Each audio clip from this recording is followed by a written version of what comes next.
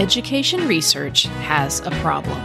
The work of brilliant education researchers often doesn't reach the practice of brilliant teachers.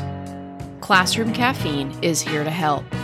In each episode, I talk with a top education researcher or an expert educator about what they have learned from years of research and experiences.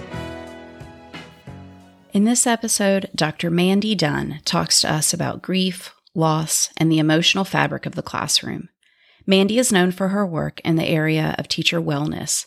In particular, she studies how teachers who were grieving a death managed their emotions in the context of teaching in English language arts classrooms. Her article, Teaching Literature Following Loss: Teachers' Adherence to Emotional Rules, published in English Teaching, Practice, and Critique in August 2021, won the 2022 Literati Outstanding Paper Award from Emerald Publishing. For more information about our guest, stay tuned to the end of this episode. So, pour a cup of your favorite drink and join me, your host, Lindsay Person, for Classroom Caffeine, research to energize your teaching practice. Mandy, thank you for joining me. Welcome to the show. Thank you for having me. So from your own experiences in education, will you share with us one or two moments that inform your thinking now? Sure. So I think a moment that really set me on the path that I'm on now in terms of my research was actually while I was in graduate school at Michigan State and also teaching pre-service teachers. As part of that work, my spouse was in a life-threatening car accident.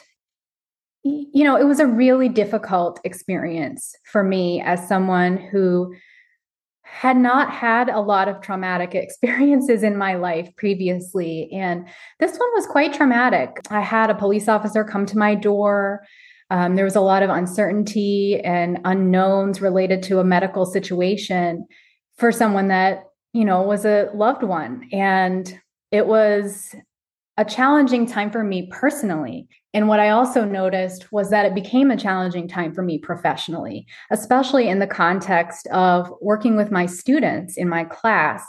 And I really began to wonder, you know, how much do I share with my students about what I have going on outside of class? Because it wasn't just a one-day event for me. This was a many, many months long situation that I was in. And I felt a lot of tension around how to talk to my students about what was going on in my personal life.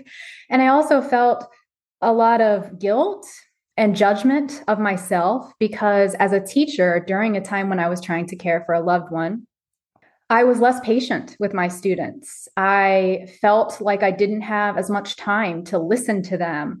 I felt more harried because I was juggling a lot more outside of the classroom. And I was very lucky that at that time I was working with some wonderful students who were very understanding of the situation that I was in, but it didn't make it easy for me to navigate that particular space. And so that experience happened in my personal life. And, you know, sometimes people ask, you know, how's your spouse now? And he's okay. But it was a really difficult experience that I went through. And during that time, I was, as I mentioned, working with some pre-service teachers. And one of my students who I had worked with for a couple of years lost her mother in a similar time frame. And then a teacher out in the community whom I've been working with on some research lost a student who died by suicide. And because these two losses happened in close timing to a trial in my own life, I think I was paying extra attention to how difficult it was for them in their classrooms. And I felt, you know, maybe ill prepared as an educator to support them as they were working to be teachers in the classroom. And yet I also deeply understood some of the conflict and challenges that they were experiencing. And that really has informed how I've undertaken work on teachers' lives, because I realize that these are really formative experiences that shape teaching. And I wanted to shed more light on those experiences. The event that happened in those two teachers' lives also made me think back to my own teaching in the K-12 classroom. I taught 9th and 10th grade English, and my lived experience and the pre-service teachers' experiences reminded me of some similar tensions I had when I was working with ninth graders. I remember, a moment where a class I was teaching kind of pushed me to tears, and I immediately left the room. And now that I've had these new experiences, I kind of reflect back on that moment and think to myself, well, why did I leave the room? Why was that my impulse to hide that emotion from my students? And what was happening in that moment was actually that I had a family member pass away, but I hadn't told my students about that. And so, they were really concerned about a quiz that they were going to be taking, and I was trying to support them in that. But I felt, as I mentioned before, impatient in that moment, and like it wasn't the biggest issue that I was tackling. And so I think when that pushed me to the point of tears, I just wanted to hide that tension that I was experiencing rather than share it with my students. So, those later experiences while I was in graduate school were not all that different from what I experienced as a K-12 teacher. However, I had kind of a new perspective in terms of the intensity of the experience. Well, I really appreciate you sharing that with us, Mandy. And I feel like this is a topic that is not often talked about in schools, in teacher preparation programs, or, as you mentioned, in the K-12 setting. But I also think these are unfortunately really common experiences. I mean, as you were describing this, I actually thought of my own experience related to this. When I was also a grad student teaching pre-service teachers, my dad got sick and unfortunately passed away. And of course, the day he passed away, I was scheduled to teach. Mm-hmm. He died early in the morning, and the only thing I knew to do was to keep going. So I went to class that day, and coincidentally, the read aloud I was doing with my pre-service teachers, at that point in the story, someone died. Yeah. And I knew that was coming, and I wasn't real sure how to prepare for that other than to say to my class, guys, my dad died this morning, so you may have to help me through this part. And of course, immediately they said, what are you doing here? And I said, I just don't know what else to do. Mm-hmm. There's nothing I can do for him at this point. Mm-hmm. And I wasn't going to, like you were talking about, there's a quiz to be done and like all of these things that have a sense of urgency within the classroom. Like I thought, well, I don't want to have to reschedule and regroup to try to crunch today's class into the next one. So I just kept moving. And I think for me, that was probably the best thing to do. But I can envision that that's not the best thing for everyone to do. Mm-hmm. So I'm hoping that in response to this next question, you'll help us to kind of navigate what we do with those sorts of moments when we come to them in our teaching career. So what do you want listeners to know about your work? I think what I'd like for people to know is that I want my work to communicate that the work that teachers do to build relationships with students is part of their expertise. So sometimes in public discourse about teaching and teachers, there's a lot of focus on students, and we hear these kind of narratives that teachers are in it for the students, not the paycheck. And I do think that that's true. I do. However, I think that the narrative can also get warped a little bit into discourses that teachers should be martyrs, that teachers themselves don't get to matter as much, that they have to, put themselves aside for students. And I'm not suggesting that anyone be inconsiderate of students in any way. But what I want to suggest is that if building relationships with students is part of a teacher's expertise, meaning it's done in the professional context of teaching and learning, and students and teachers are in a compulsory relationship. Students are required to go to school. Teachers are required in their job to teach students. So if relationship building is part of expertise in teaching, then there are potentially times when that work is more challenging. And I think a period of bereavement is a time when it's more challenging. And I think, like you suggested, it could go a couple different ways. It might be more challenging because, a teacher is dealing with something in their personal life, like what you shared, and they kind of feel this need to keep going. And there's kind of this moment where students are like, what are you doing here? And so you're navigating a little bit of tension about your decisions. For other teachers, it may be that I'm feeling drained. I'm feeling so overcome with grief that it's hard for me to get out of bed and get to school. And then I have to be on and I have to build these positive relationships with sometimes hundreds of students. And it's not always easy to do that when you're drained in your personal life because it takes energy to build relationships. So I want teachers who have maybe felt that to know that you're not alone. Like it's not something that necessarily comes naturally to us because it's happening in a professional context. So I hope that my work communicates that building relationships is part of the skill of teaching and that my work can highlight how complex that can sometimes be and how amazing teachers are for navigating and balancing a lot of those tensions on a daily basis, but especially during a period of grief. So in your own work, I'm hoping that if there is anyone out there listening who is experiencing these extended periods of grief or bereavement, what have you learned from your work that might support their thinking or even to help them know that they're not alone in these kinds of situations? Well, one of the things that I've learned, because I've worked extensively with English teachers in particular, is that we can't really separate curriculum from our identities or from our relationships. So as you shared, when we read texts or poems or we write together, these experiences with death and loss are going to come up whether or not we explicitly disclose them or not. Those experiences are part of the emotional fabric of the classroom. So what I want teachers to know is that, one, it's okay to have emotions. And it's okay to decide not to share something with students if that's not something that you are comfortable doing. And so what I sometimes say to teachers is, if you're going through a period of grief, maybe spend some time being gentle with yourself and really reflecting on where you're at personally. Some questions you might ask yourself could be something like, am I ready to share this with my students? How do I want to share it with my students? What is my motivation for sharing it with my students?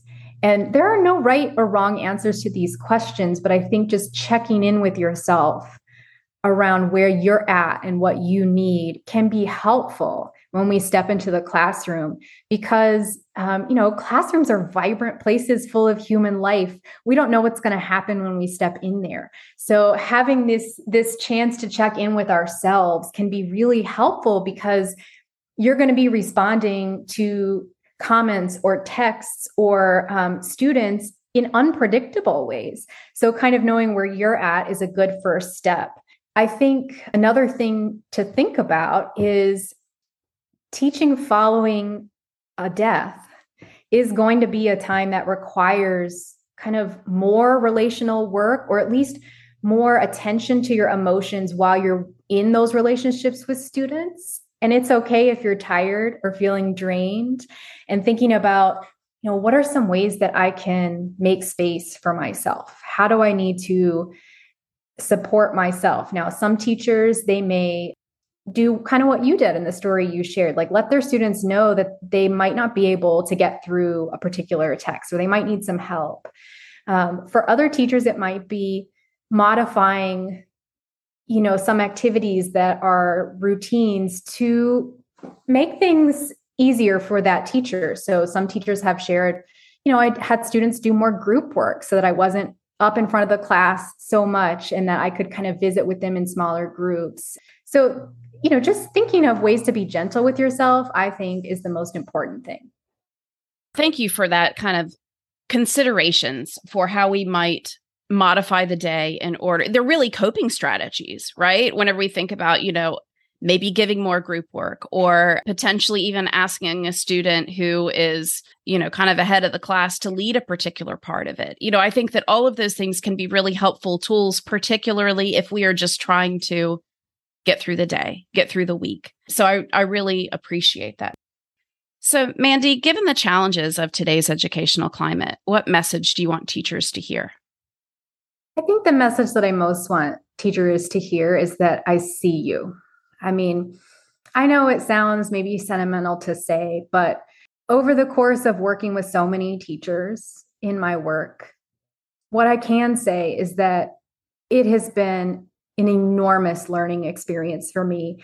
And I'm moved by the number of teachers that I've been able to talk with about their lives and their loved ones. And what I always just want teachers to know is that I see all of this amazing work that you are doing in your classrooms, and you're doing it while you're managing these complex relationships that become more complex when we have personal loss that we are processing. And I know too that in the past 2.5 years during the pandemic, loss has been even more at the forefront of our lives. And I know that that has resulted in many teachers feeling even more drained than normal, because Lee Patel has this article in The Truth where she says that from the perspective of racial capitalism, in which there can never be too big of a profit, grieving is simply time not working.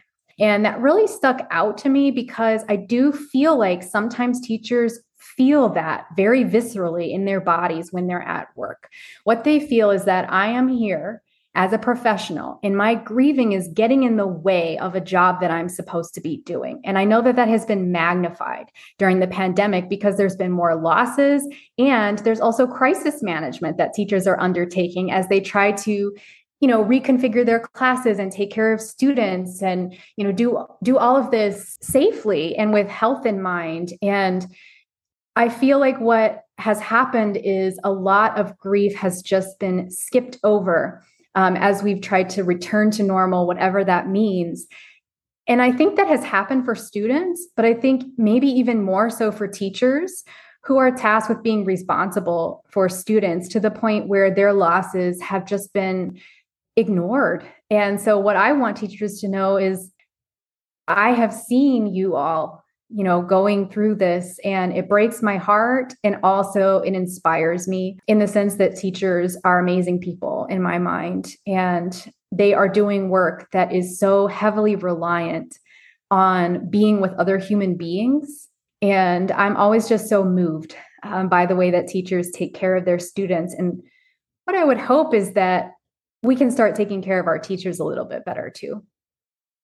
Yeah, I thank you so much for that message, because it is so important. And as you're talking about that, as you're describing that, it does feel as though we've been encouraged to sort of fast forward through the chaos and the grief that comes along with COVID, right? We're supposed to just keep on keeping on, press on, do the best we can, without acknowledging how much life has changed in so many ways for really all of us, no matter how COVID has touched your life, I think. And I think also particularly in the area where we live, with deadly hurricanes that have come through recently, it's a whole new layer of grief and chaos and kind of regrouping to see how we move forward. And you're right, teachers have done that in some really beautiful ways that I don't think we are always acknowledging. So I really appreciate that message. So Mandy, I thank you for your time today, and I thank you for your contributions to the world of education. Thank you. Dr. Mandy Bevels-Dunn is known for her work in the area of teacher wellness. In particular, she studies how teachers who are grieving a death managed their emotions in the context of teaching in English language arts classrooms. In studying teachers' grief-related emotions, she focuses on how power dynamics between teachers and students influence what teachers disclose or hide about loss experiences when they talk, read, or write with students, and how these power dynamics are further influenced by identity positions such as race, class, and gender. Her research has been published in Reading Research Quarterly, English Teaching, Practice and Critique, and Written Communication, among other scholarly outlets. And her research has been funded by a Research Initiative grant from English Language Arts teacher educators. Her article, Teaching Literature Following Loss, Teachers' Adherence to Emotional Rules, published in English Teaching, Practice and Critique in August 2021, won the 2022 Literati Outstanding Paper Award from Emerald Publishing. From 2020 to 2022, she chaired the early career cohort of the National Council of Teachers of English, Assembly for Research, an organization she proposed, founded, and secured funding for that now supports early career literacy scholars nationwide, including many who have been continuously disadvantaged without institutional structures. She earned her bachelor's degree and master's degree in English and English education from the University of Georgia and a PhD in curriculum, instruction, and teacher education from Michigan State University. Dr. Dunn is an assistant professor of English education at the University of South Florida in Tampa. For the good of all students, Classroom Caffeine aims to energize education research and practice. If this show provides you with things to think about, don't keep it a secret. Subscribe, like, and review this podcast through your preferred podcast provider. I also invite you to connect with the show through our website at www.classroomcaffeine.com, where you can learn more about each guest, find transcripts for many episodes, explore episode topics using our tagging feature, support podcast research through our survey, request an episode topic or a potential guest, or share your own questions that we might respond to through the show. You could also leave us a voice message or a text message at 1-941-212-0949. We would love to hear from you. As always, I raise my mug to you, teachers. Thanks for joining me.